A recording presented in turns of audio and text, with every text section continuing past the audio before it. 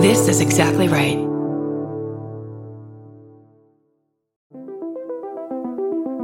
Hi, I'm Erin Welsh. And I'm Erin Alman Updike, and we're the hosts of This Podcast Will Kill You on Exactly Right.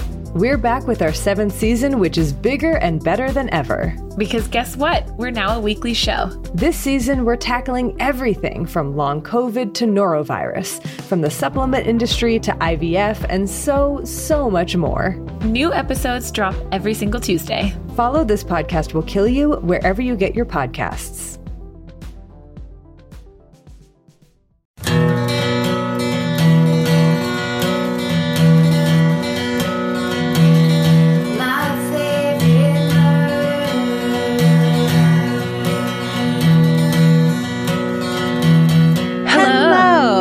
To My Favorite Murder.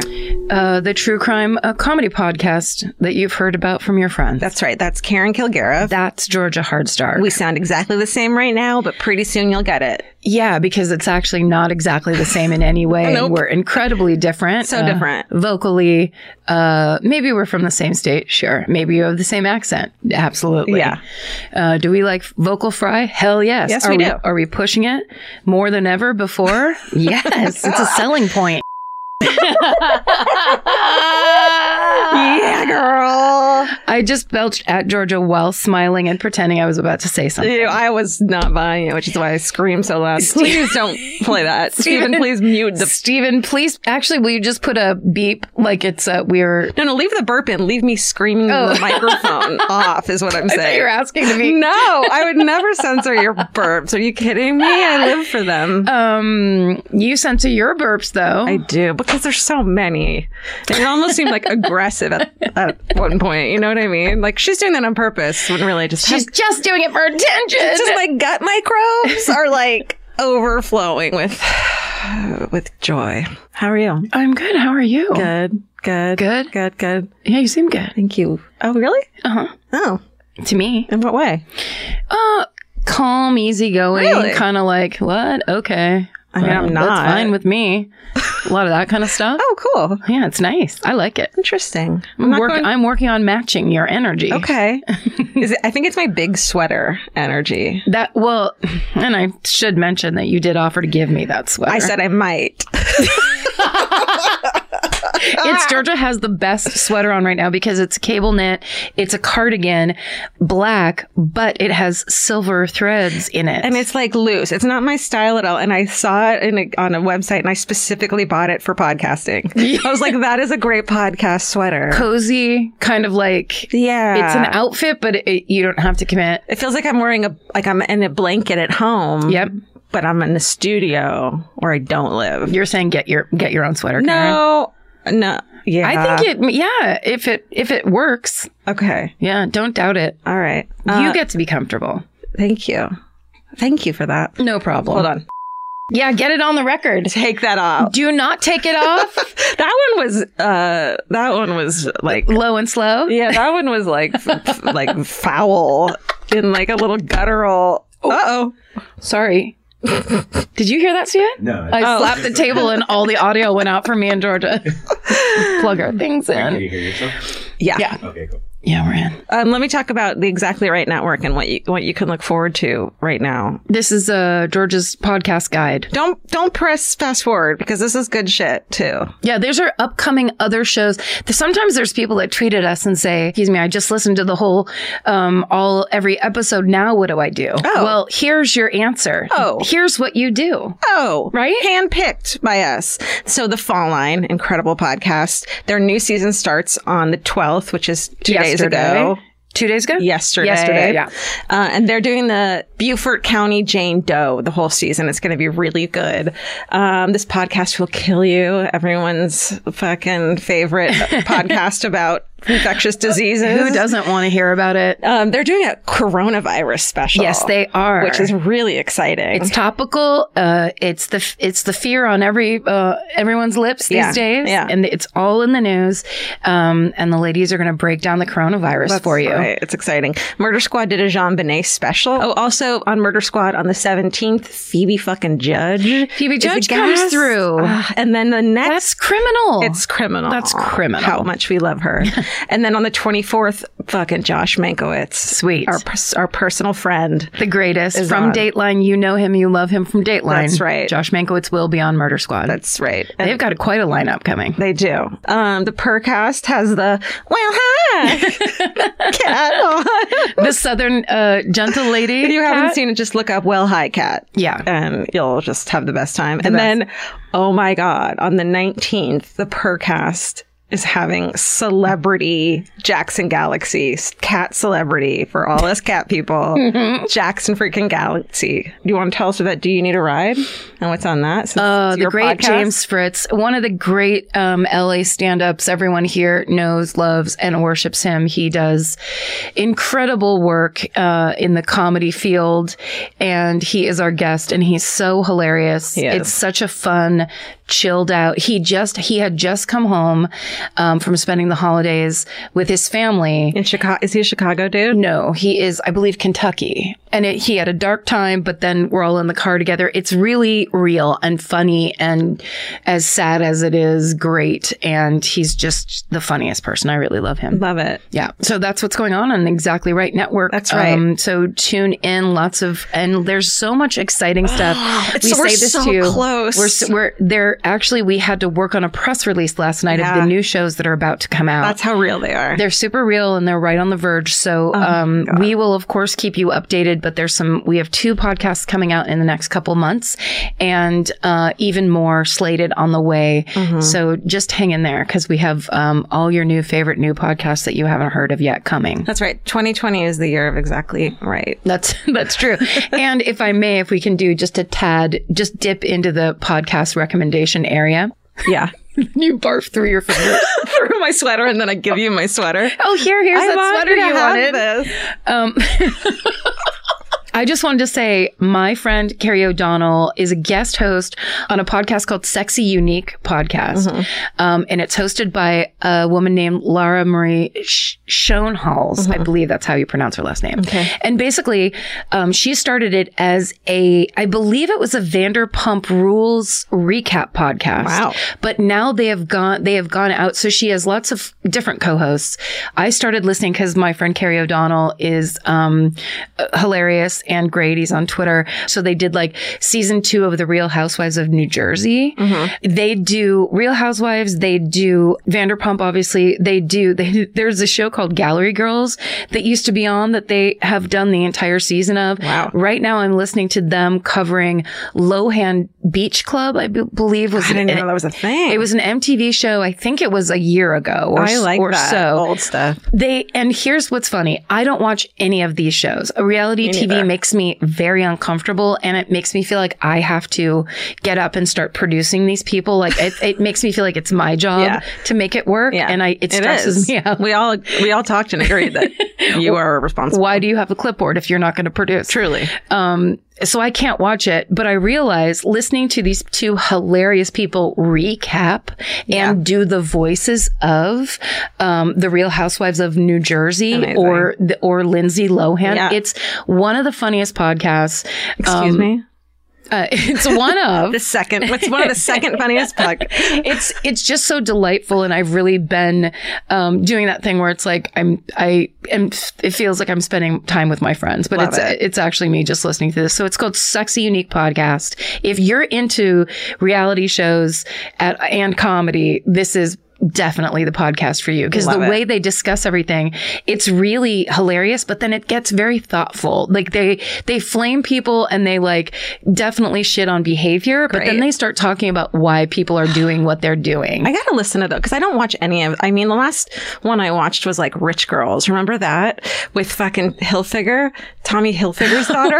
Remember that from the early 2000s? Did that get filmed in LA? No, that was so New York. Okay, it was so good. Yeah, that sounds good. I need to listen to stuff like that without having to watch that shit, because I love Bachelor recaps on BuzzFeed or whatever, but I don't want to watch it. No, I can't. I genuinely suffer when I watch reality TV. It embarrasses me. I get embarrassed in my living room. Me too. But to listen to my funny friends, or my one funny friend that I know in real life, and my other funny friend that I don't actually, I've never met her, but they do these voices.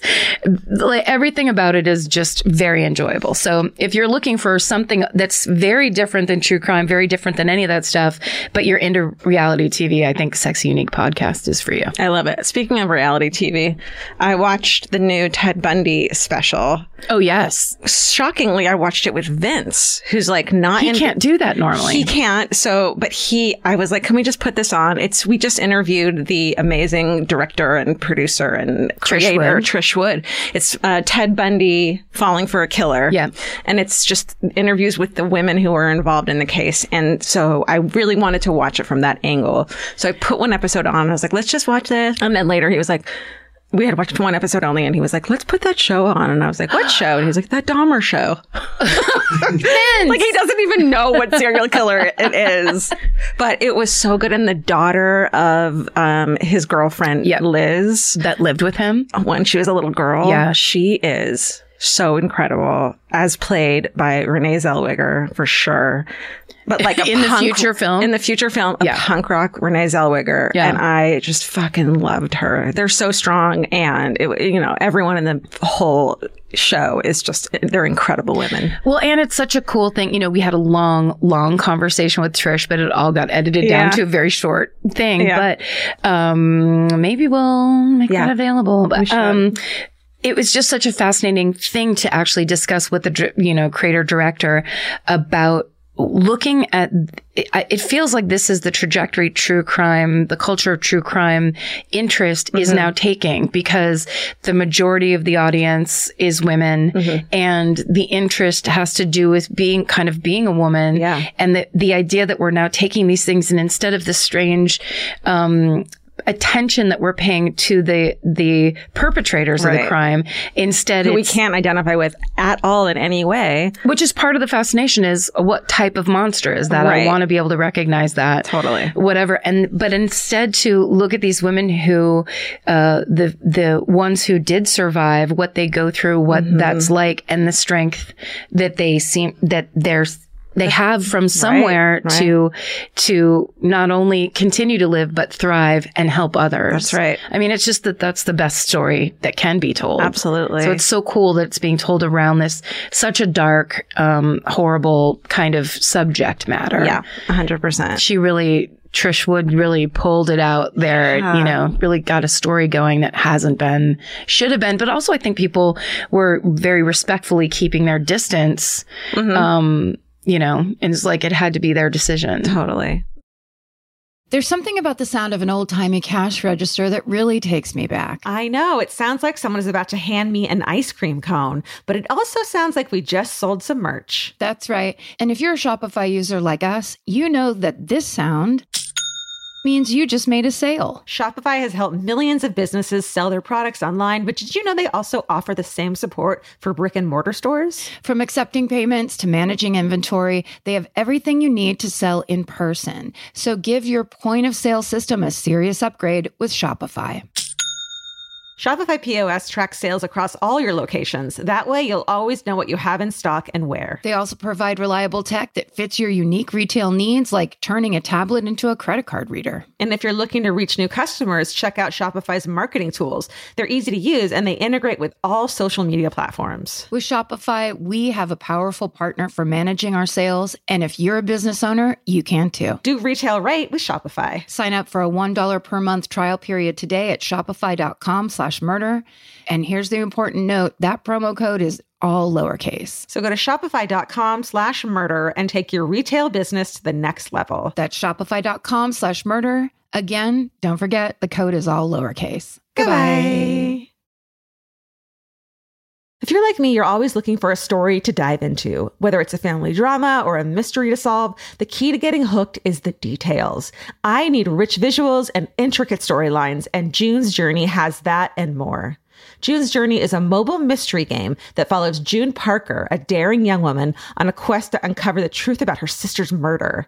This is your chance to test your detective skills because you'll play the game as June herself.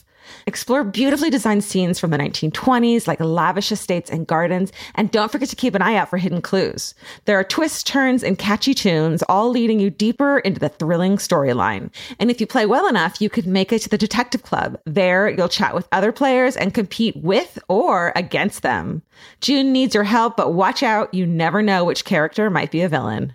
Shocking family secrets will be revealed, but will you crack the case? Find out as you escape this world and dive into June's world of mystery, murder, and romance. It's all just one tap away.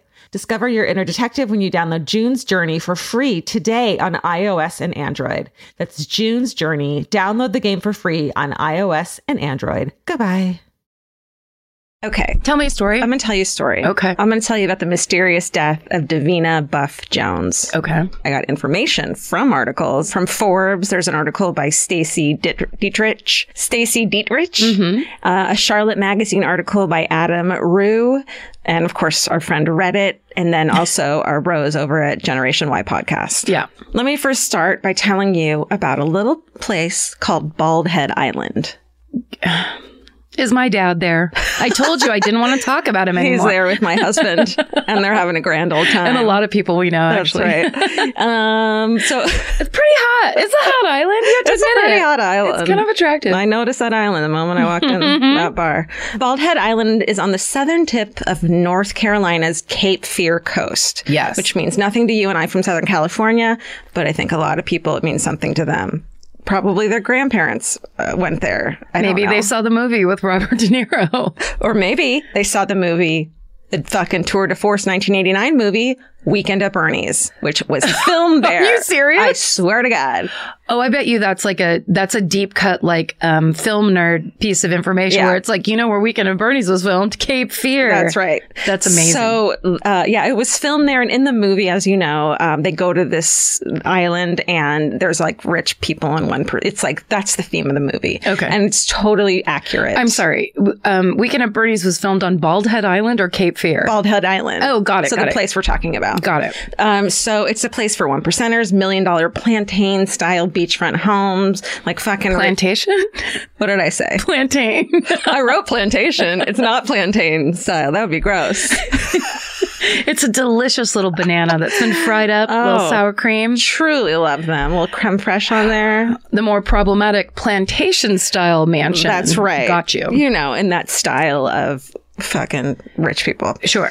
The island, it's only accessible by a 20-minute ferry ride. It's that kind of place. And it's, according to the website, it's 12,000 acres total, and 10,000 of those acres are just beach, marsh, and forest preserves. So it's not built up. People love the nature and, those things that money can buy.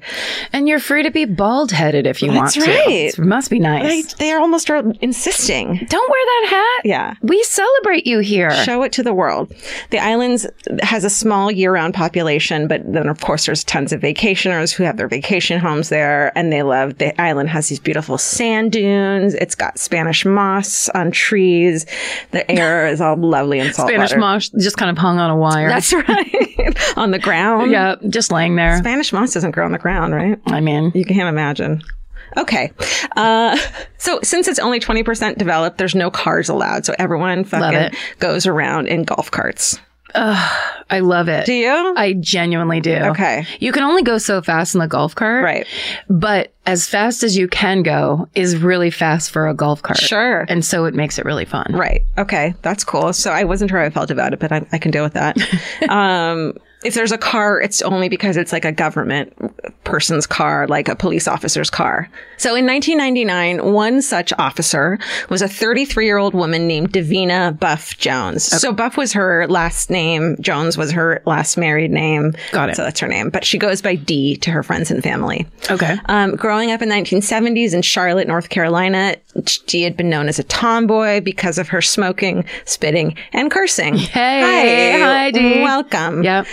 She was a scrawny teenager with a big, hair, and she had a toothy smile. She looked like anyone in the 70s and 80s growing up at that time who was named Deborah. She just looked like that with the short hair on top that was like feathered a little and the longer hair in the back that was curly. Totally. Just like, pretty standard stuff.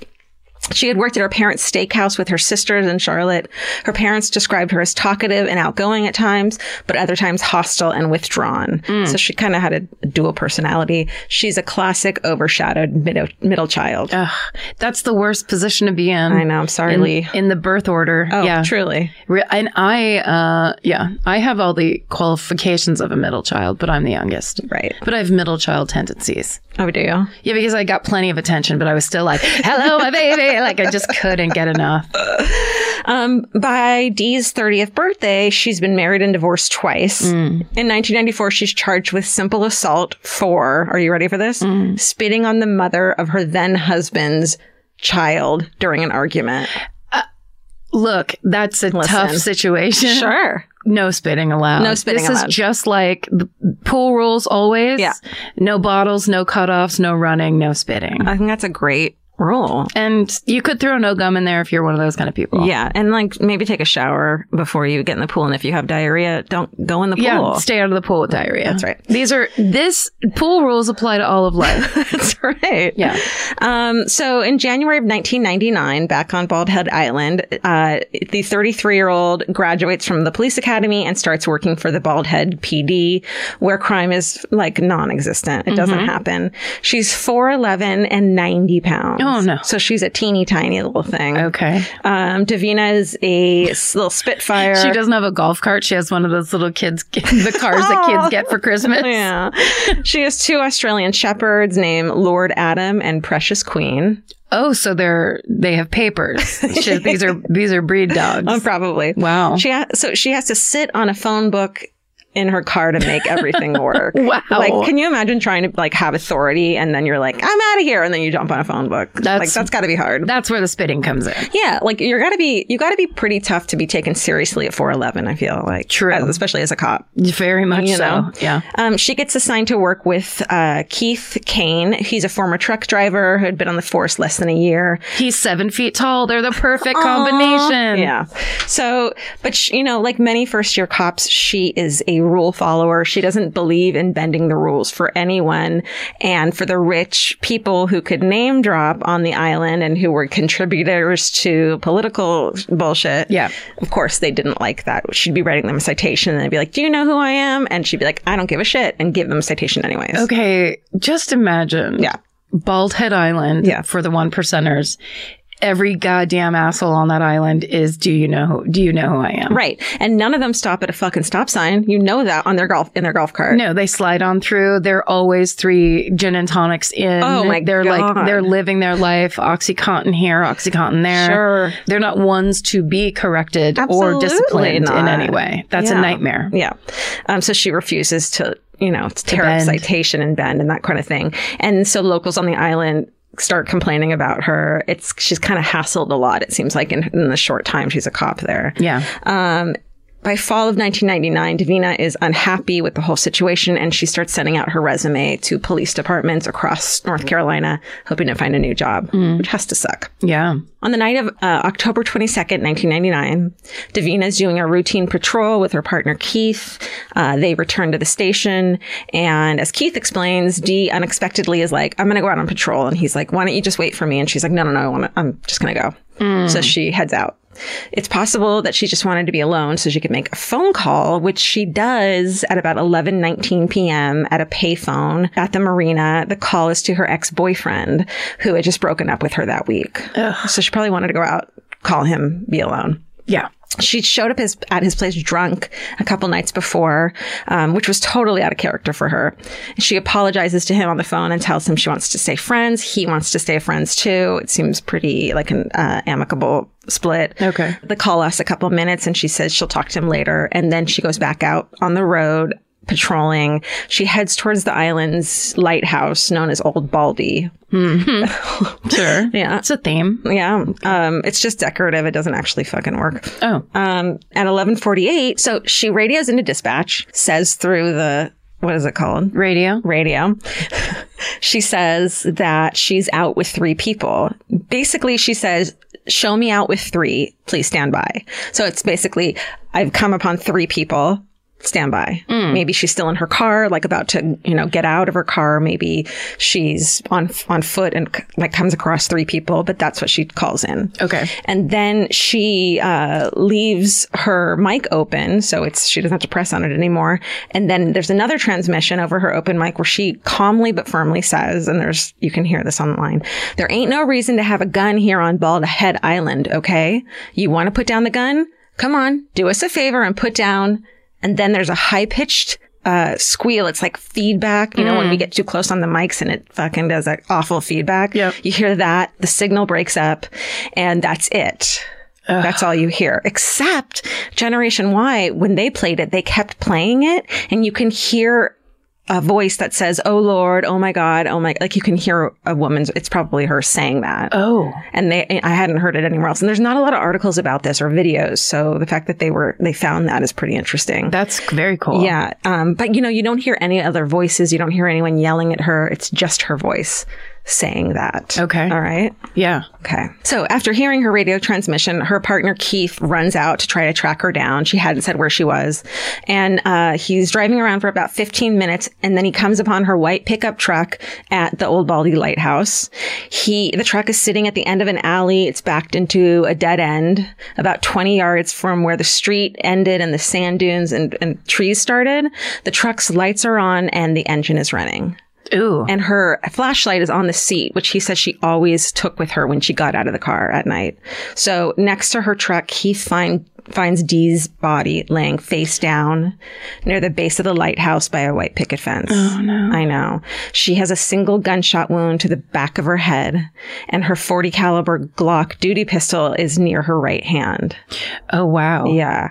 So Keith checks her pulse. He doesn't find one. He calls in the rescue unit, and then he takes her gun, he picks it up and puts it back in her truck, like on the ground of her truck, which seems weird, right?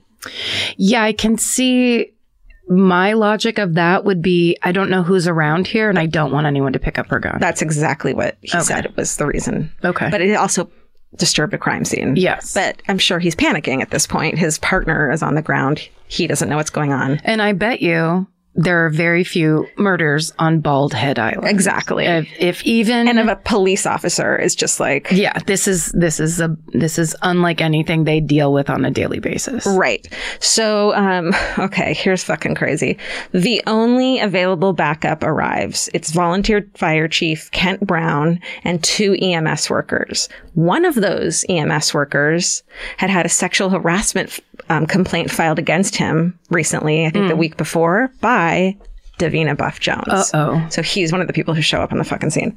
The men lift her body onto a gurney and transport it to the ferry dock, which I totally don't understand because she has no pulse. She's dead. You should leave the crime scene as it is. But they take her to the ferry, I think thinking to take her across to the mainland. A hospital. Yeah, exactly. Yeah. But they leave her body there uncovered and totally exposed to the elements for the ferry. Yeah. So there's just nobody has any sense of how crime scenes are processed or anything. Wait, it gets worse. Okay. Sorry. Meanwhile, at the scene, there's a bloody palm print on the back of Davina's truck. There's drag marks. There's blood spatter evidence. But none of this is preserved because there's a wedding of a prominent Bald Island family scheduled to start in just a few hours.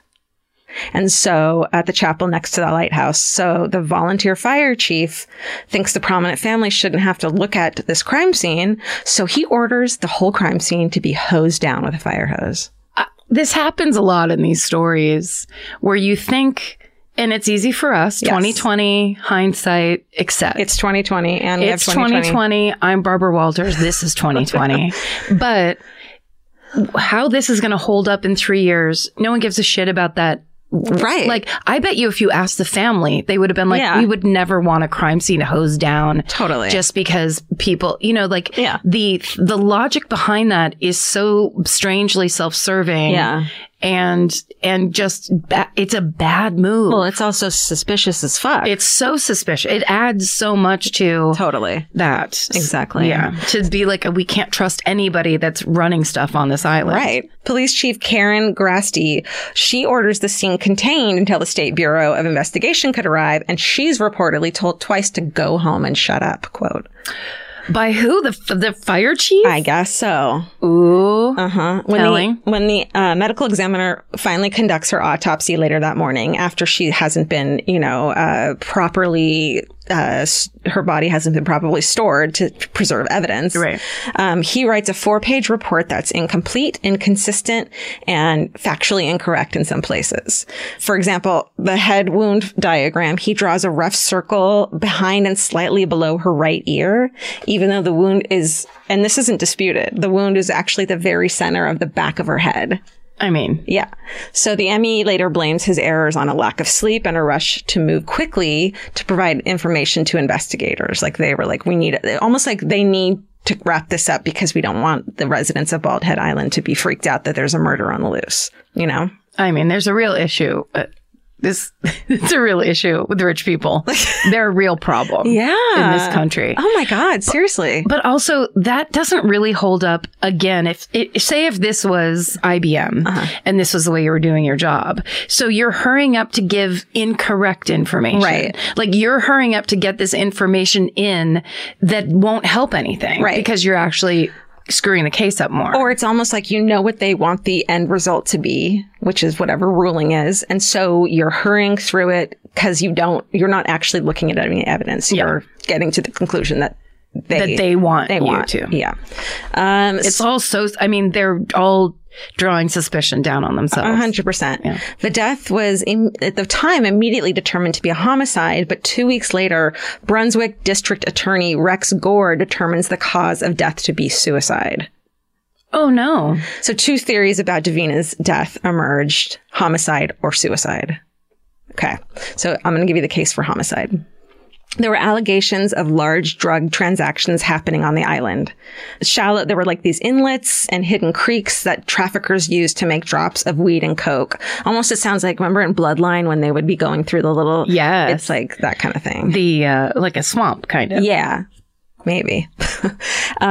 10 years earlier, in August of 1988, a vacationer, fucking jogging down the old beach or whatever, finds a soggy pillowcase near the water, and in it is 8 kilos of coke, which is worth about $3 million on the street. So they dragged that pillowcase up onto their own porch. So they kept running and minded their own fucking business and don't get involved. Yep. You know what I mean? I see no pillowcase. I feel like, what would you do?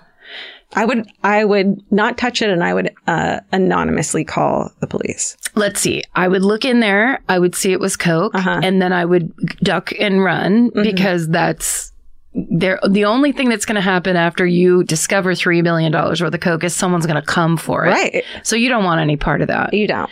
Even though you think, I could make some money off this. No, you can't. I could have a great weekend. No, none of those things are going to happen. This isn't Weekend at Bernie's, everyone. No, stop being immature. Boss is dead. Stop it.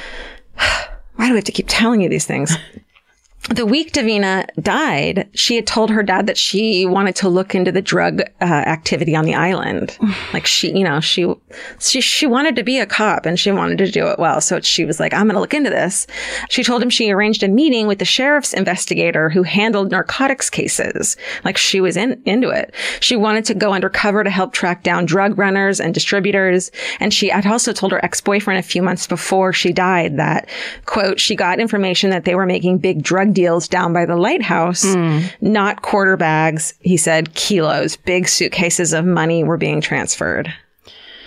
Okay. Yeah. But I mean, you can't, it's noble intentions. Yes. You cannot do it by yourself. Yeah. I mean, you just can't. And that's like, well, it doesn't sound like she was. It sounds like she was trying to get involved in it, but who knows? It could go all the way to that. Well, and also, but she went by herself. So she didn't even include her partner. Right. She didn't have backup or anyone covering her. But she could have just been doing simple patrolling. You know? True. She might not have expected to come upon anything. I'm just saying, just watch Beverly Hills Cop because then you watch a renegade. That's true. Who gets into the middle of drug dealing. It ends bad. You need your friend Judge Reinhold to work in the Beverly Hills Cop department. Everyone needs a Judge Reinhold. We always said that. We always do. You guys won't listen to us. Just check your exhaust pipe for a banana. That's all I'm saying. Oh, that scared me so much as a kid. I was like, anyone can put a banana in a exhaust pipe? Sure. Okay. It also came out that at 6 a.m. the morning after Davina's death, 3 men had been discovered trying to sneak off the island via the ferry. They had been briefly questioned and released, and then when Chief Grasty, she attempts to re-interview them later, she's given a stern warning to, quote, just let it lie. She's told the men are, quote, good Christians and not considered suspects. They're good Christian drug dealers who are sneaking off an island at 6 a.m. Because they killed somebody. Right. Jeez-o. Allegedly. Doing her own investigation, Grasty finds that the men all have criminal records over 48 pages long. Ooh. So they're not who you think they are, and you should have fucking looked into them either way. Yeah. Grasty believes that Davina interrupted a drug transaction and was killed as a result. Mm-hmm. So it's found that the bullet that killed Davina came from her own gun. There are no identifiable prints on the weapon at all. Of course not, because it got touched and picked up. Right. Yeah. Davina was wearing fingerless gloves at the time, and they do find some particles of gunshot residue on the back of her right glove, but it could have come from when she's at a shooting range or whatever. It didn't say it was like recent. From that moment. Exactly. Yeah. So there are theories about how Davina could have fired her. Oh God, this is so fucking crazy. So there are theories about how she could have fired her gun into the back of her head of the center. And you should have seen Vince and I sitting there on the couch. And I'm like, do you think you could shoot yourself in the back of the head? No way. And it was just this weird conversation that I would never expect to have with my husband. But he was like, there's no way you could do that. And also just there's no reason to do it. If you're... Okay. Wow. I can tell you, I'll tell you what they are. What the reasons are? Yeah. Okay. So basically, let me just finish this. The trajectory of the bullet is up and to the left from the center of her head, which means if she did fire the gun, she wasn't holding it upside down. So the theory is that basically you hold a gun in front of you, facing you, and you put both of your hands over your head and point it to the back of your head with your hands, with the gun upside down, right? That's their theory, and that's how you could have possibly shot yourself in the back of the head. But then the problem is that the shell casing should have gone to the left, and it said it went to the right. So it just doesn't make any, and it doesn't make any sense. Also, just trying to move your arms like that. I don't know. Plus she was 4'11", so we got to assume she had really small hands. Right. So that's a big old fucking Glock. Being able to do that. Also, if you're trying to kill yourself, if that is what you're actually trying to do, you're not going to do it in a way that might just leave you very brain damaged. Right. You're going to put the gun in your mouth. Right. But that's okay. Yes. So there's an argument to that. The case for suicide, which is why would she have staged her own suicide to look like a homicide? Oh. So it's families of police officers killed in the line of duty are entitled to death benefits and payouts, but police officers who take their own lives are not eligible. Okay. But the thing is, she didn't have children. Her parents, her sisters were all doing fine. They didn't need the money. It wasn't like, some scam like that. Right. Those who believe the suicide theory point to the fact that between 1994 and 1998, Davina had received over 170 outpatient treatments for, quote, adjustment disorder with mixed emotional fears and chronic depression. That sounds like a big number, but if you think of going to therapy every week between 1994 and 1998, it's not. Yeah, it's actually that's only a little over 2 years worth of therapy. Right. If you went every single week. Right. It's like if that had happened in the past 2 months, sure, that's a lot, but it's really not a huge amount. Not over 2 years, not over 4 years. Exactly. At all. But when she was in high school, Davina had swallowed a bunch of Tylenol and had to get her stomach pumped. So the people who think it's suicide said that she had, suicidal tendencies in the past. Okay. Right. I mean, maybe. Yeah, maybe she was in high school, and it would be interesting if you forced people to be really honest with you, what you could pull out of people's past that would justify something like an act of violence like that. I have them. Everybody does. Yeah. Fucking high school sucks shit. It sucks shit. And people do stuff, and, if you don't have support and you don't have people around you, you're going to go to therapy a bunch of times. You're going to get, especially depression. I mean, depression's a fucking bitch. It's rough. So 2 days before her death, Davina had told her doctor that she experienced suicidal thoughts the previous week that involved wanting to walk out into the ocean until she couldn't swim anymore, which is pretty a passive way of saying that. Yes. It's that thing that I've had in depression where I don't care what happens to me. I almost want something bad to happen to me so I can take my mind off of this, but I don't really want something bad happening to me. Right. It almost feels like it's a coping mechanism to say, here's what I think I could manage. Right. Here's how much I don't care anymore. Yeah.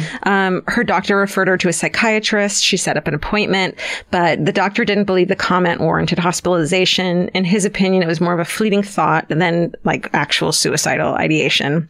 But he made her promise that if she started seriously thinking about suicide, she would call him. And in his opinion, Davina was a low risk for suicide. Yeah. But it is interesting that 2 days before she said that. You can't, I want to defend her, but that is a compelling point.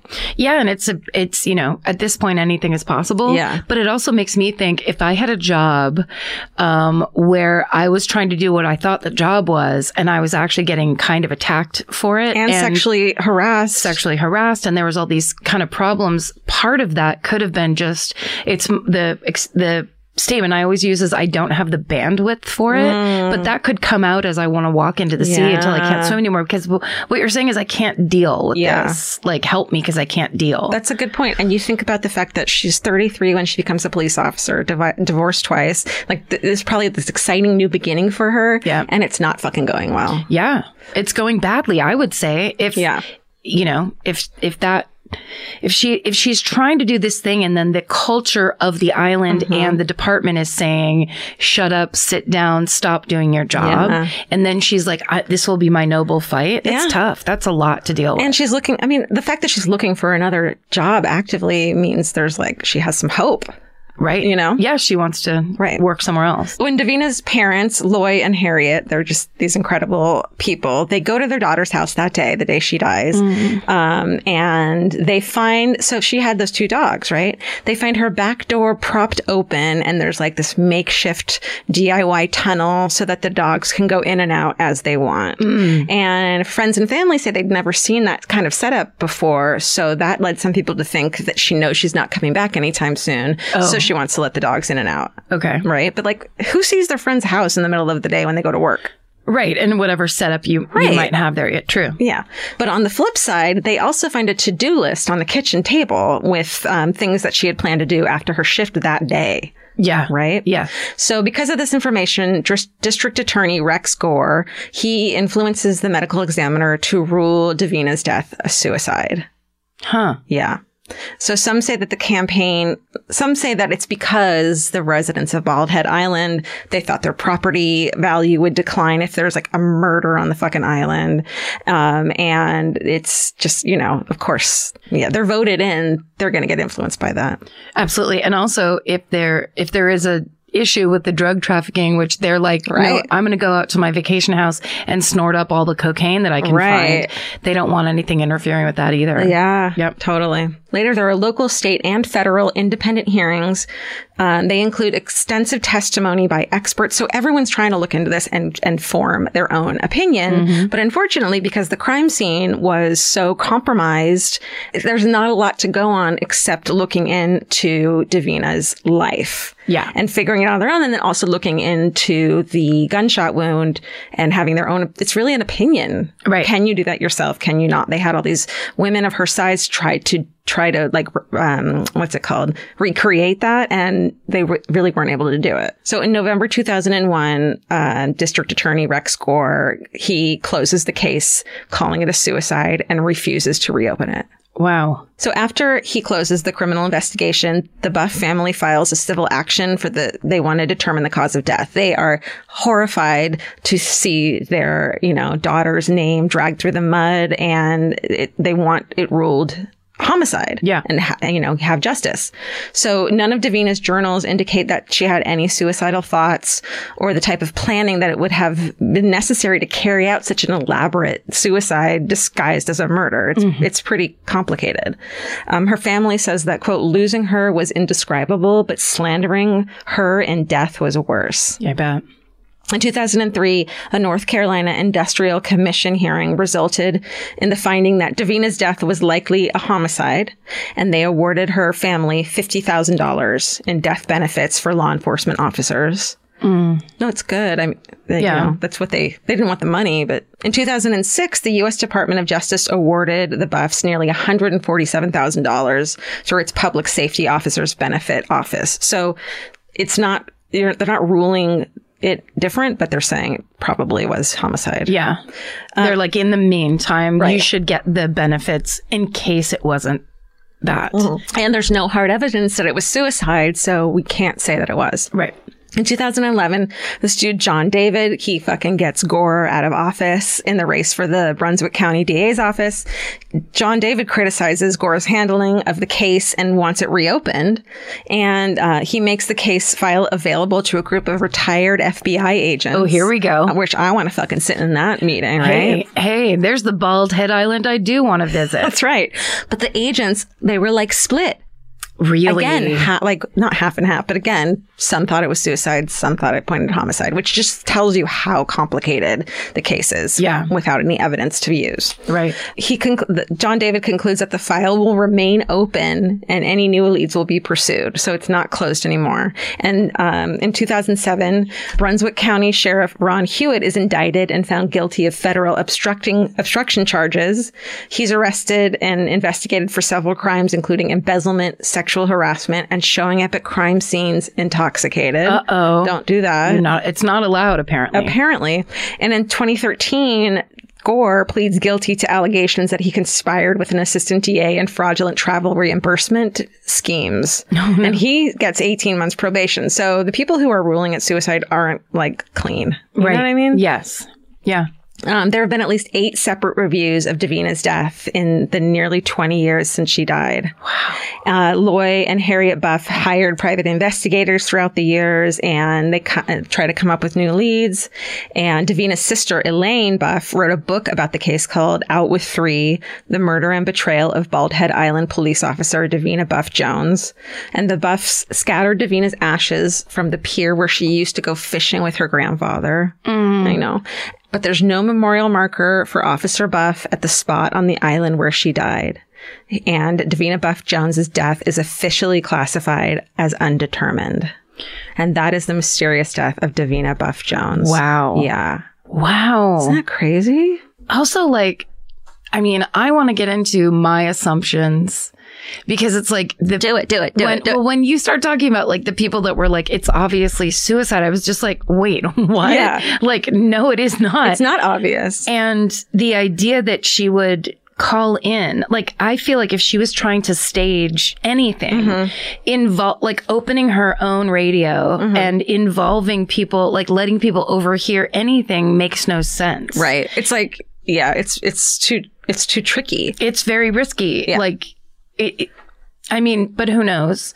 But I feel like it's so difficult to argue with the quote unquote coincidence that she opens her radio, says she's there with 3 people, and then 3 guys are trying to sneak off the island. 100%. That alone, it moves it up into a different category. Yeah. Where, yeah. I mean, those cases where the people in charge and the people who rule with the cases, when they are so dead set on one answer, it just drives me crazy. It's infuriating. Yeah. Well, and also just that over time, I think it's maybe a thing that people are only starting to realize now, that like the truth will out. It always does. And so it might not. I mean, there are definitely times where it doesn't. Sorry. And no, you're right. I'm so negative. But I mean, I think in the eventual, there's going to be a technology that like we can set some drone over there and it can recreate the scene, and it's impossible to blah, blah, you know, that thing. Well, you hope that the evidence, like the actual evidence, which is like the wound and, you know, I think there was blood spatter on both her hands. So why wasn't there gunpowder residue on both her hands? That kind of thing. Like those hard evidence point. And then it's just crazy. And also, how about we pull in the guy that decided to hose the whole scene down? Oh, what's his background? God. What are any of those decision makers? When are they going to get pulled in the way her personal life has been pulled in and judged and taken apart? And, you know, every little thing you've ever done. I mean, I think it's very telling that, you know, she was confiding and saying things to her therapist, but not enough to put them in her journal. Right. So maybe it was the thing of like after she just went through a breakup, you know? Right. And after a long conversation, it's like, oh, I just want to walk into the sea. 100%. I mean, that's like, it's so up to interpretation. Yeah. Do you want to hear the audio? Oh, no. Of her? Yeah. No. Here, you can play it. No. They can find it online. Mm-mm. Okay. I mean, I believe you. And the Generation Y guys, but no way. That's because she sounds so calm. She sounds like a police officer doing her job and stopping people. Like, I feel like if she had been making the whole thing up, she would have sounded fake panicked. Yes. You know what I mean? There would have been a layer of acting in it. Yeah. And there's no acting. It's this, trained person asking someone to put the gun down and trying to casually have a conversation with them, not like screaming at them or anything. Right. So it just is, it's creepy. Ugh. Yeah. Georgia, have you ever been blown away by the most simple dish at a restaurant, like perfectly scrambled eggs? Oh my God, yes, Karen. And then all I want to do is make that dish at home and eat it every day. Well, you probably could, as long as you have the chef's secret ingredient, Made in Cookware. Made in was created to bring restaurant quality performance kitchenware to home chefs around the world. For years, they've built their business by supplying restaurants and top chefs with high-end cookware. Some of Tom Colicchio's most treasured dishes at his restaurant Craft are made in Made in. Whether you're cooking for professional critics or just the critics you live with, your meals will benefit from the quality of Made in products. Like their carbon steel cookware, it combines the best of both cast iron and stainless steel clad, so it's rugged enough for grills or an open flame. It's the MVP of summer cookouts and cook-ins. What I really love about Made in Cookware is that it actually makes something like having a Memorial Day barbecue much more convenient because you can keep everything on the grill. If you need to throw, say, a pan of garlic up on the top while you're grilling your steaks on the bottom, it's strong enough, durable enough to do that. If you want to take your cooking to the next level, remember what so many great dishes have in common. They're all made in. Save up to 25% this Memorial Day from May 18th through May 27th when you visit madeincookware.com. That's MADEIN cookware.com. Goodbye. Yeah. Canned wine. It's February. Crack it. You did your time. I did my time. You served your time. I did. Okay, this story, I actually saw this when one of the pieces of this story broke as a news item. But then recently, one of our listeners, her name's Elise Toribio. That's her name on Twitter also, at Elise Toribio. Okay. And she sent this and said, this story is unbelievable and it's a survivor story. So this is the survivor story of Tiffany Taylor and these New Jersey women who stopped a serial killer. Are you ready? 100%. Oh, sorry. There was, I got other information from allthingsinteresting.com. Great site. But the article that Elise linked me to was from a website called www.northjersey.com. Hey. And it was written by a writer named Christopher Magg, but there was also contributing reporters Julia Martin, Tom Nobile, Keldy Ortiz, and Svetlana Shkolnikova. So it's 2016. We start 2016. 33-year-old Tiffany Taylor lives with her mom and her young daughter in Roselle, New Jersey, which is just south of Newark. Okay. Where the fuck is Newark? I mean, it's by the Newark airport. It's by the airport. Got it. Okay. Also, she's originally from Jersey City. Cute place. I don't know about I've that. been. It's actually cute. For real? Yeah. Oh, okay. It's cute. I only ever hear, I've leftover 80s comedy ideas of New Jersey where it's like, New Jersey. Yeah. It was always shitting on New Jersey. Yeah. But then all the people I know that are from there are vigorously proud of being from New Jersey. Totally. So enough shitting on New Jersey, guys. I mean, or go ahead. There's great stuff about it. Sure. They have that really big mall. There's good stuff. There's bad stuff. Like any place. Okay. So Tiffany, she was raised in the housing projects, the one called Salem Lafayette Apartments. Mm-hmm. She and her mom moved to Orlando briefly because Tiffany was a professional dancer. And she went to a place called Valencia College down there to study psychology and music. Cool. But After a few years there, she gets pregnant unexpectedly. So her and her mom basically move back to New Jersey. Yeah. They move home. Then, so basically once she's back home, Tiffany eventually meets this guy. So it's a guy that her mutual friend's hooking up with. He's 20 years old. His name's Khalil Wheeler Weaver. Not easy to say. No. The two of them, Tiffany and Khalil, get along. Sometimes they hang out, like she's played video games with them, whatever. But, nothing big. Yeah. But Khalil starts obsessing over Tiffany. He asks their mutual friend, the one he's sleeping with, how to get him hooked up with Tiffany. Awesome. Right? Tiffany's not interested because he's already sleeping with her friend. Sure. And he's really young. He's a lot younger than her. She's just always turning him down, telling him to get away from her. In spring of 2016, he starts just begging her openly to have sex with him. Oh my God.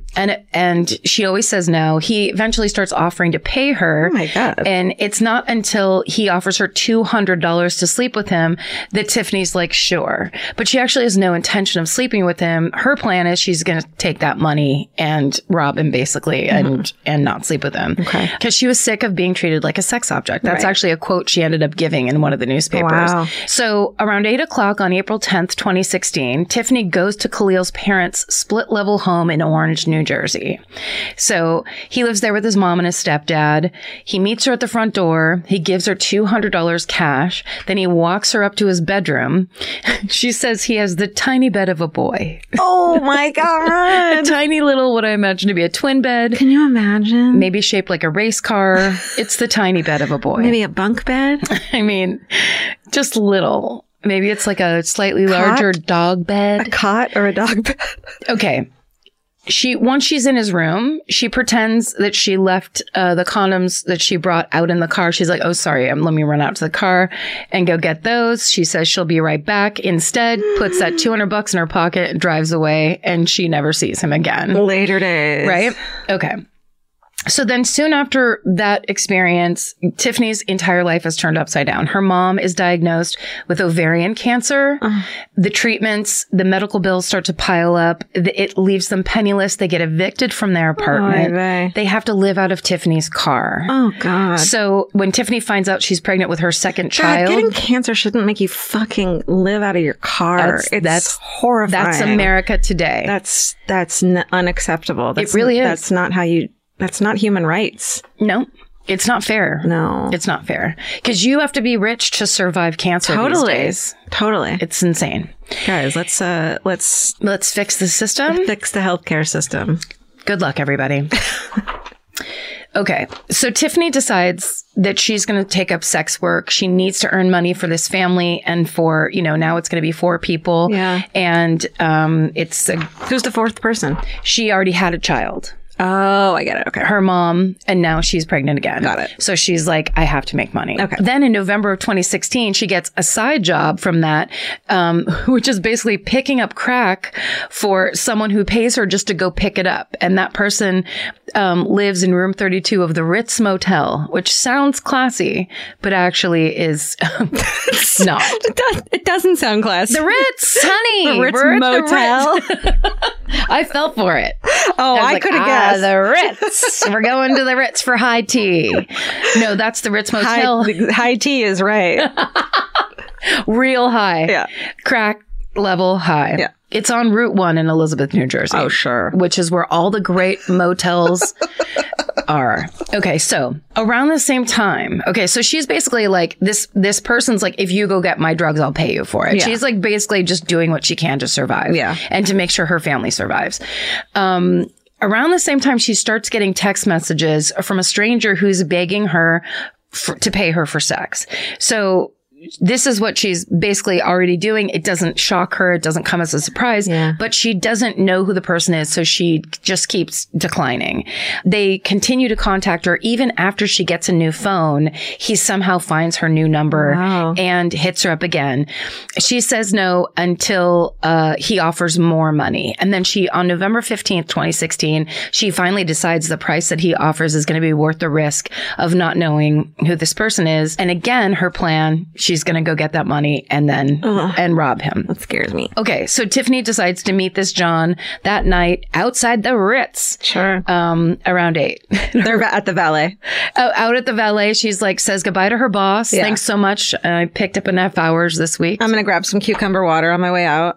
And I might just put those on my eyes and lay in the chaise lounge in the waiting room. Oh, sure.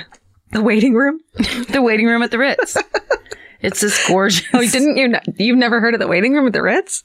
It's the classiest fucking place. So it's 50 degrees outside. And when the guy shows up, he's dressed in a black hoodie, black gloves, and a black ski mask. Wait, what? Yep. But Tiffany's like, oh, he must be cold. No. Yes, she doesn't red flag it at all. Is the ski mask like around his face or like a beanie? I think since it says ski mask instead of beanie or hat, that he's wearing a mask. Okay, I have okay. Right. It's not good. Yeah. But she's like, I need to get this money. You know, she's in it. She's in a bad place. Okay. So he gives her $80 up front. Then she borrows the phrase. Jay did this research for me, and he keeps referring to the person she runs and gets crack for as her boss. Jay. I mean, that's very fair of him. But it is technically her boss. Yeah. So she borrows her boss's burgundy Lincoln sedan. It's probably also how it's described in the newspapers or whatever. But she borrows this burgundy Lincoln sedan and they basically leave the Ritz motel. Okay. They pull away. And then as they go, he asks her after a little while to pull over because he has to pee. So she doesn't know what happens next because he either hit her over the back of the head with a blunt object, or she had an iced tea that she had in between the two of them in a cup holder. And she was like, I was so out cold, he could have drugged me. Wow. And because when she woke up, her head was pounding. So she knew that was something, either she was struck or drugged. But she wakes up, she's in the back seat of the Lincoln. Her hands are handcuffed behind her back. Her mouth and nose are wrapped with duct tape. And he has her pinned by the throat and he's raping her. Oh my God. So this causes her, she wakes up to this nightmare scene. She bites her tongue so hard it starts to bleed. Oh my God. The blood, between the blood and the tears coming out of her eyes, it loosens up all the duct tape. Wow. So she starts screaming. He takes off the ski mask and he says, do I look familiar? Do you remember me? You took my money.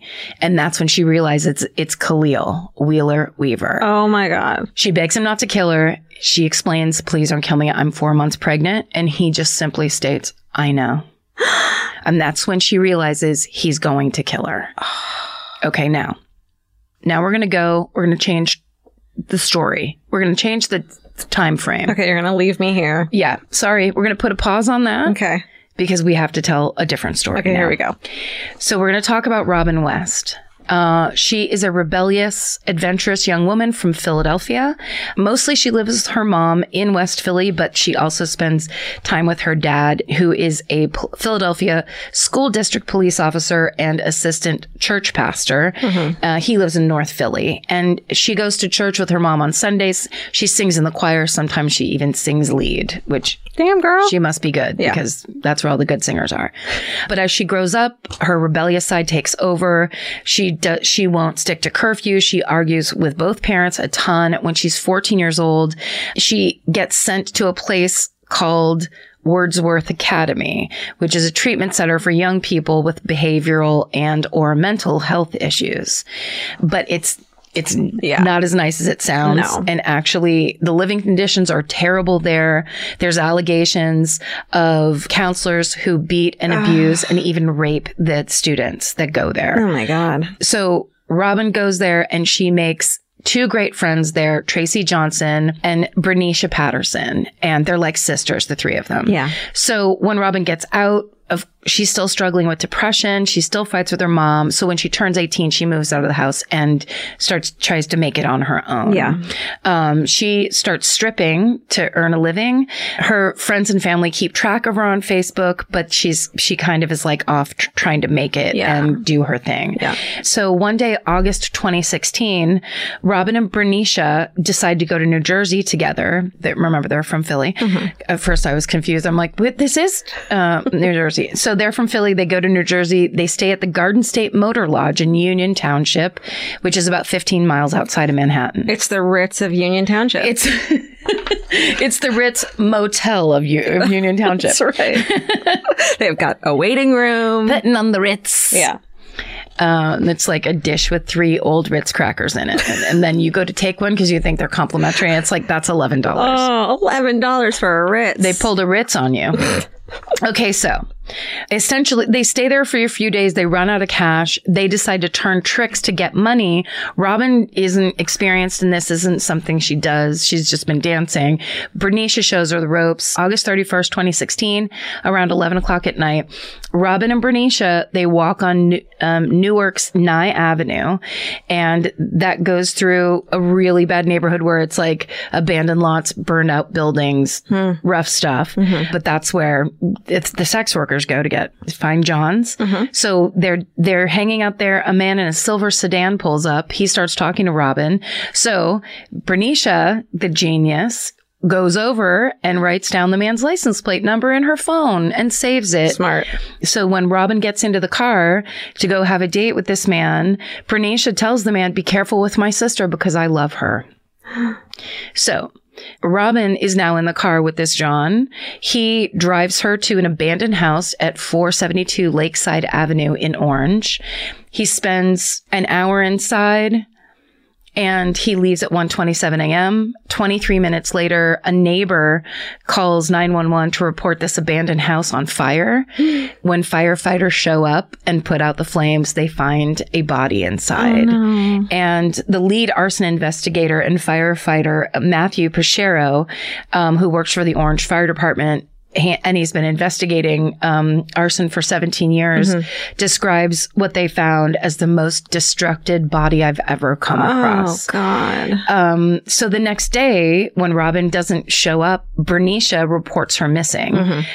She gives the police the license plate number of the man whose car she got into from the night before. They link it to a silver BMW. 2 weeks later, on September 13th, 2016, investigators are able to use dental records to identify the body of Robin West. And it's just 8 days after her 20th birthday. That's so sad. Okay. Now we go to another story. This is the story of Joanne. Her nickname is Billy Joe Brown. She's one of 8 kids, 2 girls and 6 boys. She's born in Augusta, Maine. When she's 5 years old, her family moves to Newark, New Jersey. She has bipolar and schizophrenia, but her friends and family describe her as warm and fun-loving. When she gets older, which is very common with a lot of people with mental illness, she self-medicates with drugs. And she begins working as an exotic dancer and a sex worker. She uses the alias London. So her family and friends are very concerned that she's gone into this line of work. They ask her to stop. She tells them she's not giving it up and it's her livelihood and it's how she's making money. Yeah. But eventually she does end up going to a place for drug addiction. She gets housing, counseling, drug treatment, but it's too hard for her to live that structured lifestyle. So she keeps on doing her sex work and she skips her counseling appointments. So on October 22nd, 2016, Billy Joe, who is now 33, and her friend Amina Nobles, they're hanging out near Popeyes on the south side of Newark. And at 1:16 in the afternoon, a man shows up in a silver sedan and he starts talking to Joanne. She agrees to take him as a client. Normally, when she leaves with a client, she'll call her friend Amina and tell her where she's going and when she'll be back. That's usually the setup they have. But she had lent her friend a phone before she left.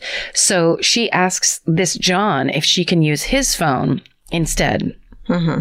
He says yes. She calls Amina at 1:30 from the car and basically gives her the information. So, God, it's just so the thought of having to call your friend to tell them where you are every time. Yeah. It's just, you're at risk and you still have to do it anyway. You have to do it. It's just so sad. What a hard life to live. Yeah.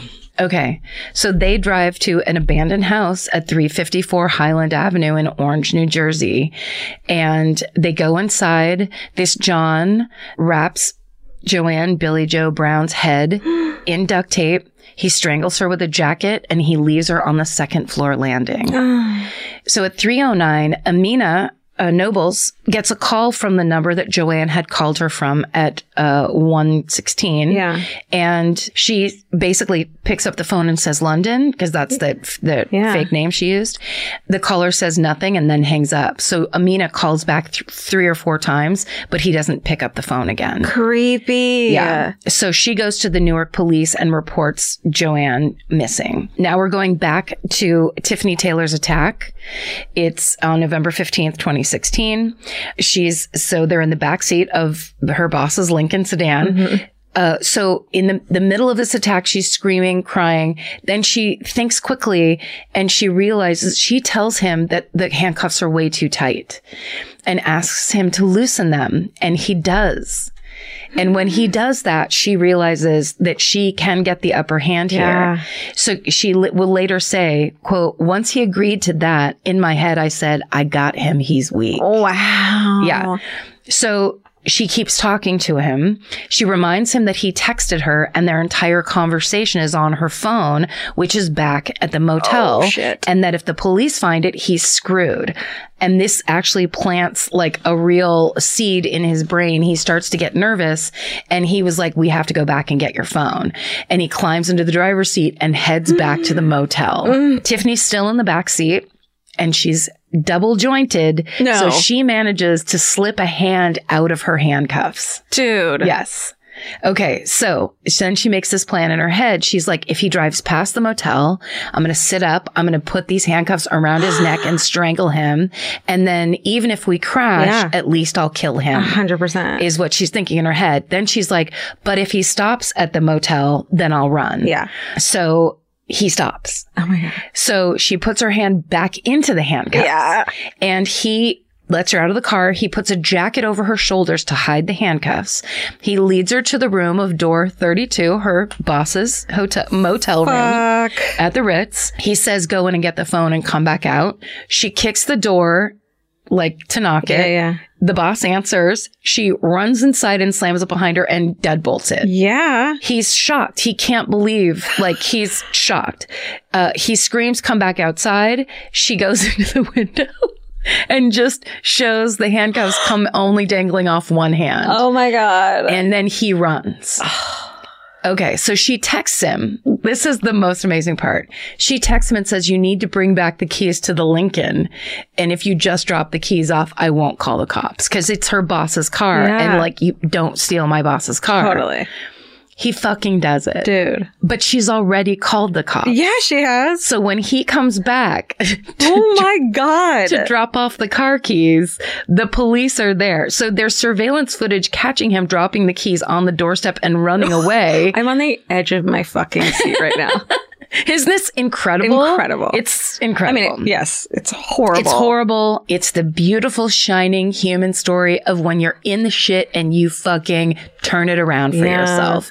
Because it's like she bit her own tongue and then loosened the duct tape. So she could talk him out of the... And every little tiny get and gain that she got, she used to her advantage. Yeah. It's amazing. Okay, so... he's still there. Basically, the surveillance tape sees him go and drop the thing off. He's still there when the cops show up at 9:28 p.m. The cops let him drive away in his own car, and then the police come and interview her. She basically says, "Here's what he did to me. Here's how he attacked me. My whole head was duct taped. Here's his phone number. Here's his home address. Here's his Facebook account. Here's his full legal name, Khalil Wheeler Weaver." She shows the injuries on her body, the handcuff that's still on her wrist. They don't believe her. Because she's a sex worker, because they're at the Ritz Motel. God on it. Probably because she's a woman of color. On and on, right? The usual bullshit. Damn it. They accuse her of sex work. They threaten to arrest her for that. What the fuck? After an hour of back and forth, and as she said, being treated, quote, like trash, the cops leave. I just don't have the words. That's Well, it gets worse. insane. Of course, because 7 days after Tiffany's attack, No. he strikes again. No, she tried to fucking stop it. She tried to stop it, and she did like superhuman things to stop it. And yeah, that's on them. That's the thing. It has to change. Yeah. It has to change. Yeah. Okay. So now we have to talk about the final victim that, could have been avoided. Didn't have a chance.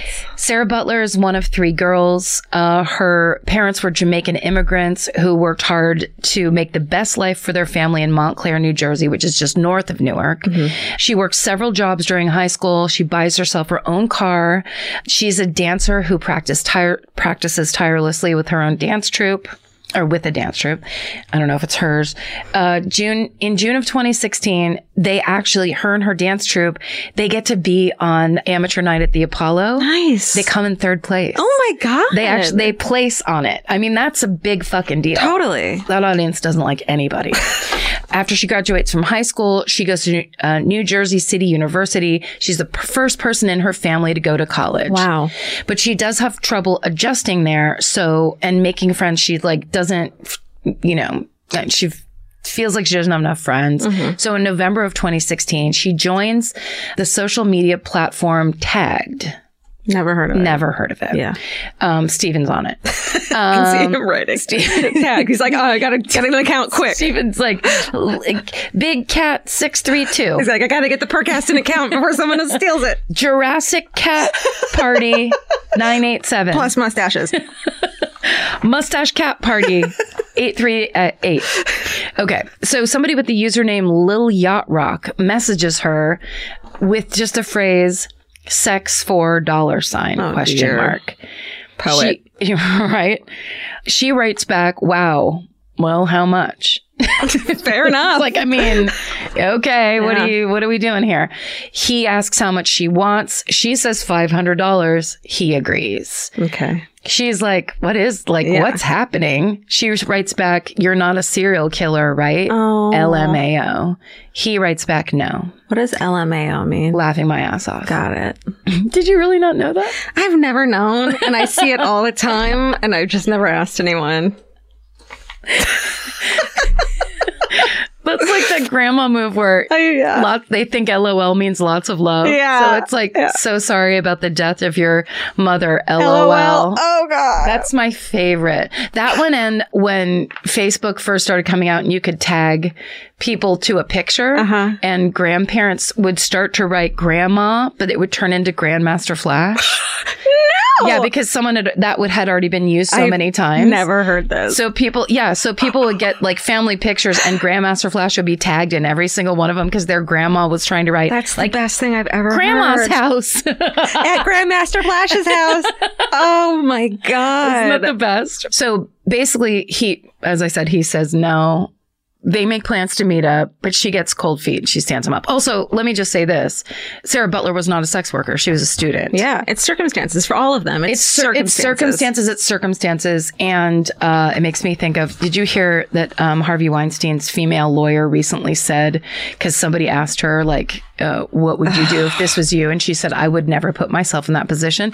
It's fucking cunt. It's how dare you? But here's how they dared. This is the rationalization. It's this weird leftover problem from women my age and older, because that's the only line that ever got fed to anybody, which is it's on you to prevent a rapist attacking you. It's on you. Yeah. And that's what all of culture said. And that's what all of other people said.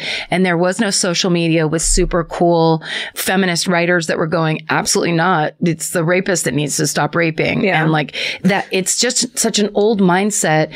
But the idea, like these days, to hear it back now. Yeah. So to hear that a woman was sexually assaulted, it's like another point in your favor, because yet again, but it's never happened to you. And so you must be doing something right. And you know what I mean? Like instead of that being, you just never know. I would love to actually crack that open though and really see what's behind that, because I can't believe that a woman that that's a very successful defense attorney actually believes that. I can't believe it. And I can't believe it. And I can't believe that she would say it unless she is just an absolute like mercenary sociopath that simply doesn't give a shit about other women or other people. I think that's what it is you hate other women. You also don't know the nuances of sexual assault, and you want to blame. You just want to blame. Or you'll do anything for the money your client is giving you, which includes basically telling like a bold-faced lie. You can't control the situation. No. You can't control that. You would like to think you could. It makes you feel safer. Yeah, it makes you feel safer and it makes you feel superior. Like you have some control over your life.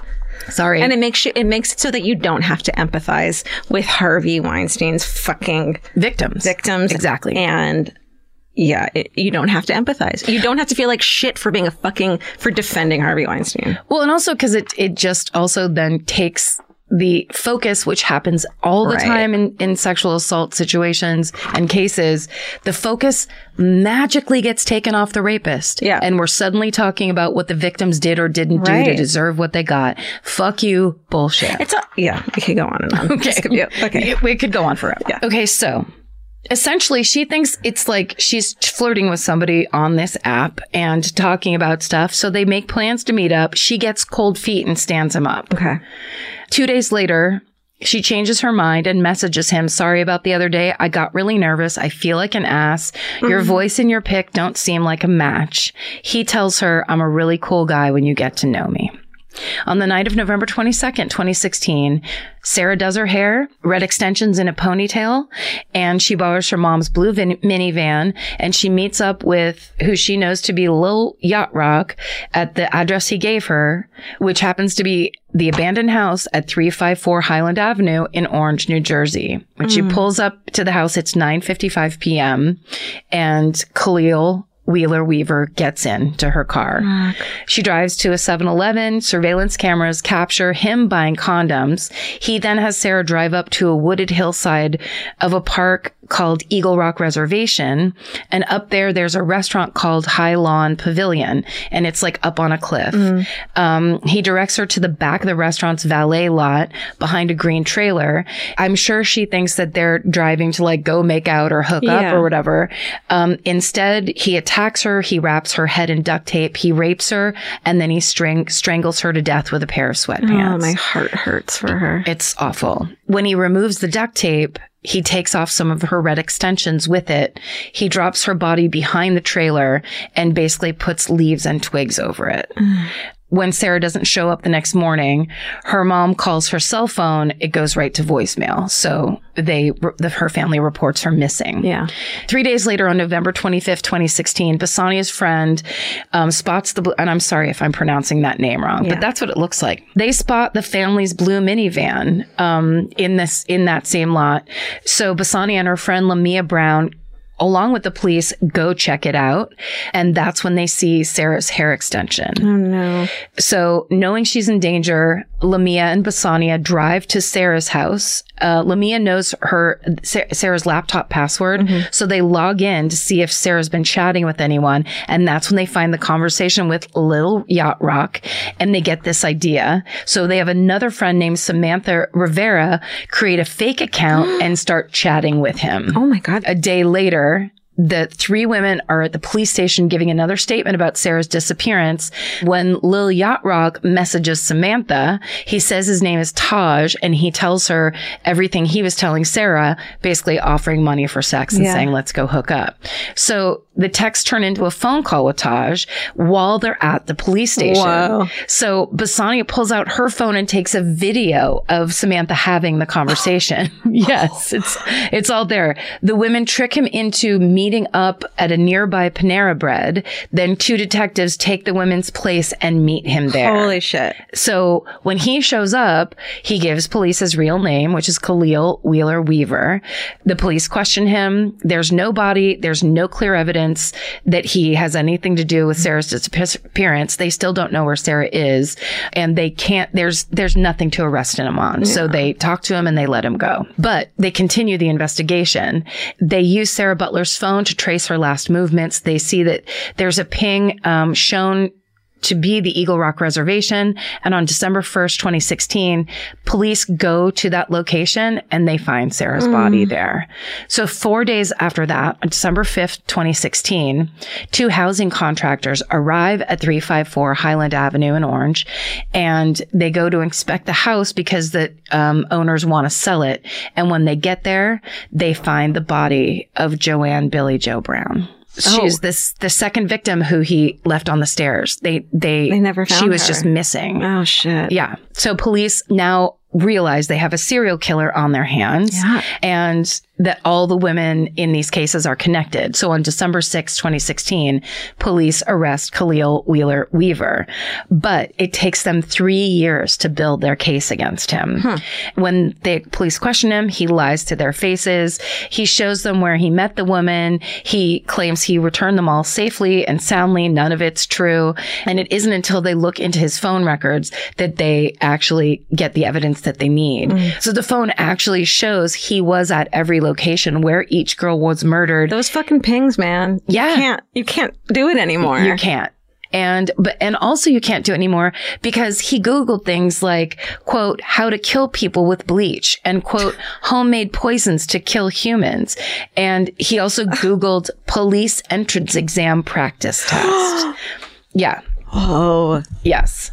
Which is kind of a weird common thing with serial killers. A lot of them want to go into police work. Or like are super interested in police stuff. Probably because they want to outsmart them. Right. Yeah. Okay, so Tiffany Taylor does not find out about Khalil's arrest from the police. She reads about it in the paper 3 weeks after her attack and subsequent escape. Wow. So they don't even reach out to say, we got this guy. We arrested him. Because we didn't believe you to begin with. Right. When Khalil is arraigned in Newark court on December 13th, 2016, Tiffany Taylor is there. Yes. And she goes back in February of the following year when he is indicted for 3 counts of murder, 1 count of attempted murder, aggravated arson, desecration of human remains, aggravated sexual assault, and kidnapping. And at this point, of course, her mistrust of police and of, like the system. But in this system entirely, she fears them. She doesn't trust them. It has not worked for her. But she still shows up to testify against this guy in court. Incredible. She faces him from the witness stand as she describes her attack, which is the exact same MO of the 3 murdered women. She is quoted as saying, quote, I want him to see me. I want him to know it was me. Wow. And it is Tiffany Taylor's testimony that seals Khalil's fate, because on December 19th, 2019, just 3 months ago, holy shit, the jury finds Khalil Wheeler Weaver guilty of 11 felonies, including murder, attempted murder, kidnapping, and aggravated arson. He is still awaiting sentencing. And that is the tragic story of the murders of Robin West, Joanne Brown, and Sarah Butler, and the amazing survival story of Tiffany Taylor. Wow. Just happened. Wow. Just happened. That is incredible. So when Sarah Butler was murdered, that was an article that I remember reading online because of the thing where she said, LOL, are you a serial killer? And that was kind of how they pulled all that out. But I don't think they knew about the stories of the other victims and how much they intertwined and how much, Tiffany Taylor, like, she couldn't have had more proof. She couldn't have had more evidence. She fucking handcuffs on her person. Yeah. And she was dismissed because of what she did for a living. And that is incredible. I'm so glad I went first and don't have to follow that because there's just no way. Oh my God. Yeah. It's incredible. It's such a good story. Thank you so much, Elise. That was such a good suggestion. A+ work. Amazing. I honestly, for the first time in my life, I'm speechless. As the baby sister, I can say for the first time in my life. For the first time, you have no retort. I can't believe that. I know. It's incredible. Wow. And also just the bravery of Tiffany Taylor to go show up to the man that violently and brutally attacked her and was just like, goodbye. Yeah. It's me. Yeah. And the friends of the victims who wouldn't let go and, Sister and friends, I know. And friends that are closest sisters. That's it's beautiful. Right. It's beautiful. Wow. Great job. Thank you. Great job. It reminds me of the Alaskan story that you did recently, too, a little bit. Yes. Of like survivors not being believed. Right. You know? And having to basically just power forward anyway. Right. Yeah. Yeah. Wow. So what's your fucking array now? What's your fucking because array? Mine is possums, and I don't want that to be right. It can't be possums that are visiting my patio. It just can't be. It has to be something else. So let me think. Mine's possums. And it can't be. So let me think. Well, no, this is, it's not connected. These are like, now this is just the, what's making you happy? It's the palate cleanser. It's the thing of, we focus on these stories because we want to hear these stories. Right. We embrace these stories. We want to lift up these stories, but also we have to then put them down and make sure. That reminds me, when Vince watched all episodes of the Ted Bundy doc, which he was so into, and we were just like commenting it was so good. Vince is becoming such a good feminist. At the end, he was like, I'll meet you downstairs for bed in a minute because I need a palate cleanser, and has to watch something like lighthearted. Yes. So he totally has that too. He can watch these horrible things, but has to have a palate cleanser. 100%. So that's what this is. Yeah, that's what we're doing. So mine's possums. Well, so we have it we have a balcony patio thing, and there's a tree that we've realized animals climb up to, and we've seen raccoons, and we have squirrels, and so last night there was a little baby possum. And so I just kept throwing food. We just kept throwing food out, and it looks like we're composting on the patio, but really we're just throwing all our fruit and vegetables out. So the possums will come? Because I love possums, yeah. So and Dottie's so into it, and it's just really exciting. Because she will absolutely eat one of those possums if she gets outside. They're bigger than her. Oh, are they? Yeah. But she's just like, it's like watching TV for her. Yeah. But I just love those animals. What's yours? Possums. I think it is this. Somehow, I am in all of my, the thing I never thought I would be able to do in this life is not the second a feeling struck me, believe it and go with it. And then basically my mouth would go connected to it. Sure. That, I remember talking about wanting to do that long ago, and then just being like, this is never going to happen. Yeah. Never going to happen. Yeah.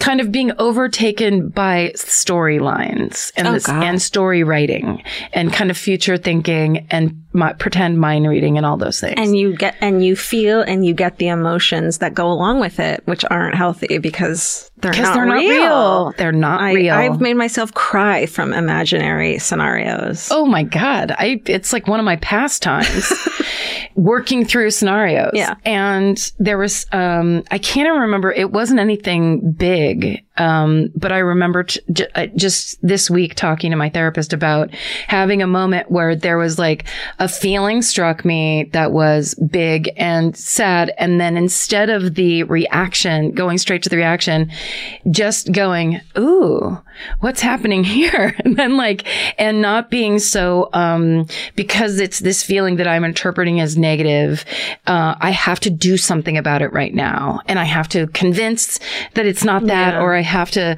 whatever, to caretake around You have to manically control it. In whatever way you can, you have to manically control it. It doesn't feel good. No, and the idea is if I don't manically control it, then then the bad feeling is just going to expand and take over, and I will be annihilated essentially.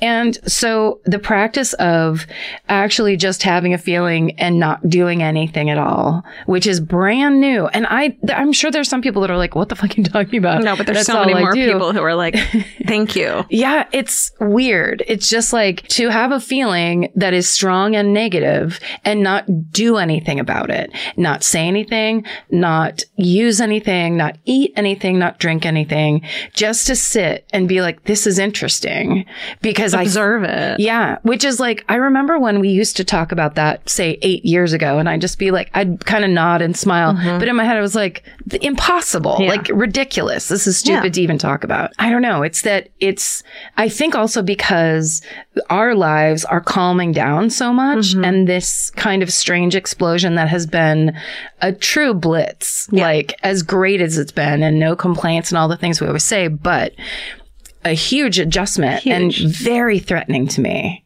Very threatening. Yeah. Because there's nothing scarier to me than potential happiness. That's just like, you might as well come at me with a gun. Yeah. So it's like, so all these kind of like, you know, reactions to fix or prevent, which is the intention. And then the thing that actually happens is kind of like, what the fuck are you doing? And or then you saying? also don't let anything in. So like whether it's positive or not, like the positive thoughts and the daydreams, like how nice would that be instead of the everyone hates me, you know? Yes. I think Jay thinks I'm lazy, and it like hit me this week that I'm like, it hit me this week that I'm not lazy. Like that's always been my voice in my head that I'm lazy and I'm lazy and I'm lazy. And then I'm like, there's no time to be lazy. Maybe Jay doesn't think I'm our assistant. And also it's like, he's not thinking things like that. I really don't think he is.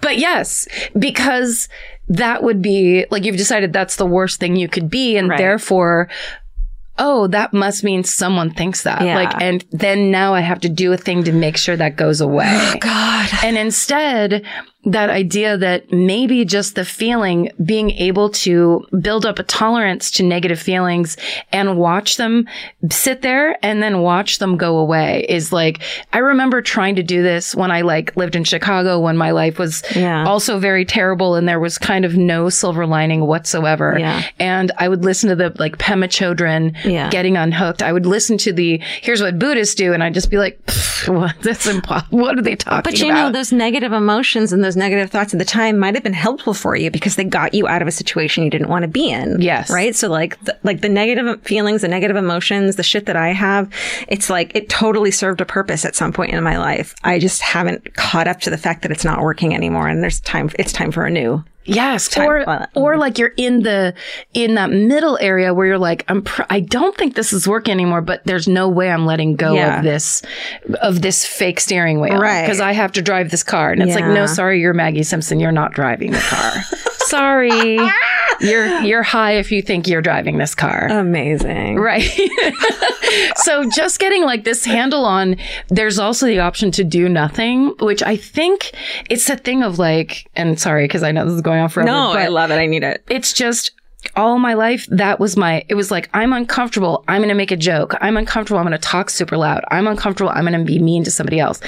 I had like 5 options. Yeah. And I didn't like any of them, but it was like I didn't have a choice. I noticed last night, we were in fucking meetings all day yesterday, and I noticed you did a thing where you yelled at me about something, and I was like, I know. And then you were like, I know. Like you didn't yell back at me. That sounds terrible. But like, you know, you got mad at me about something, understandably, and it was just like, oh yeah, okay. Instead of like us fighting about it. Right. Yeah, because I fuck it up. Sometimes my reactions are like, the scale is incorrect. And it's also, I talk to you like I talk to my sister, which isn't accurate to our relationship. Your sister can scream back at you. And also, that's all my whole family. Yeah. It's literally like, turn out the light. And I'm like, why are they mad at me? They hate me. Why don't the light on? It's so stupid. I can't believe the fucking light on this whole time. God, Georgia. You're over there going, Jay thinks I'm lazy. And I'm like, turn the thing on. It's like, we are perfectly set up to like trigger each other. But it's that thing of like, then I would normally be in a reaction of, I just did that wrong, but I can't be wrong. So I have to make you wrong. And then blah, blah, blah. As opposed to, drop it. Just drop it. Oh, sorry. Yep. Oops. Didn't mean to say it like that. Oops. You can absolutely go back real time. Yeah. I can, I should say. Totally works. I mean, I can. As someone who, it works. It works. Immediately apologize. Immediately go, oops, shouldn't have yelled that. Yeah. I just spent 5 days with Jim Kilgariff. Everything is on volume 11. My apologies. Where it doesn't have to be a thing. And everything isn't this, like you're saying, it's not this proof that I'm this fucking the worst person. It's all just like human reaction. That's what everyone does in different ways. And it's been working for us for so long. Maybe there's a better way. And you know what I think is like, I think that at the very center of the circle is the podcasting sweater. And I think that it's time for you to give it to me. Oh my God, I'm handing it. No, we'll both wear. We'll wear half and half. You do not have to give it to me. I'll get you one. You knit me one. I'll learn how to fucking knit, and I'll sit in front of the TV, and I'll fucking knit you as well. So look at me. I had to make a joke because I was so. I know. Okay. I was going to say, prove you're not lazy and knit me a sweater. No, I don't do that anymore. Fuck you. I will not be oppressed by my own ideas. Oh my God. Is that, that one? Or should I have said possums? Cleaner, shorter. Opossums. Yeah. Mm-hmm. Well, we've done it again. We did it again, guys. There, take it. All of us together, holding hands. We were skipping. Barfing it out. We barfed it all out. Telling the stories.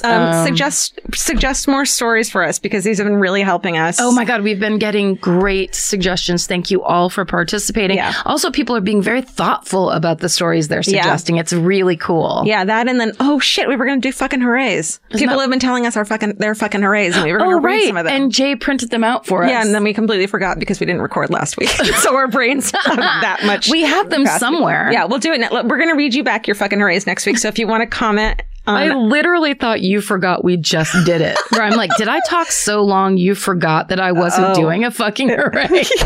You're like, that story was great. So anyways, possums. Do it. Possums. No. The other one. Stay sexy. Don't get murdered. Goodbye. Elvis, you want a cookie?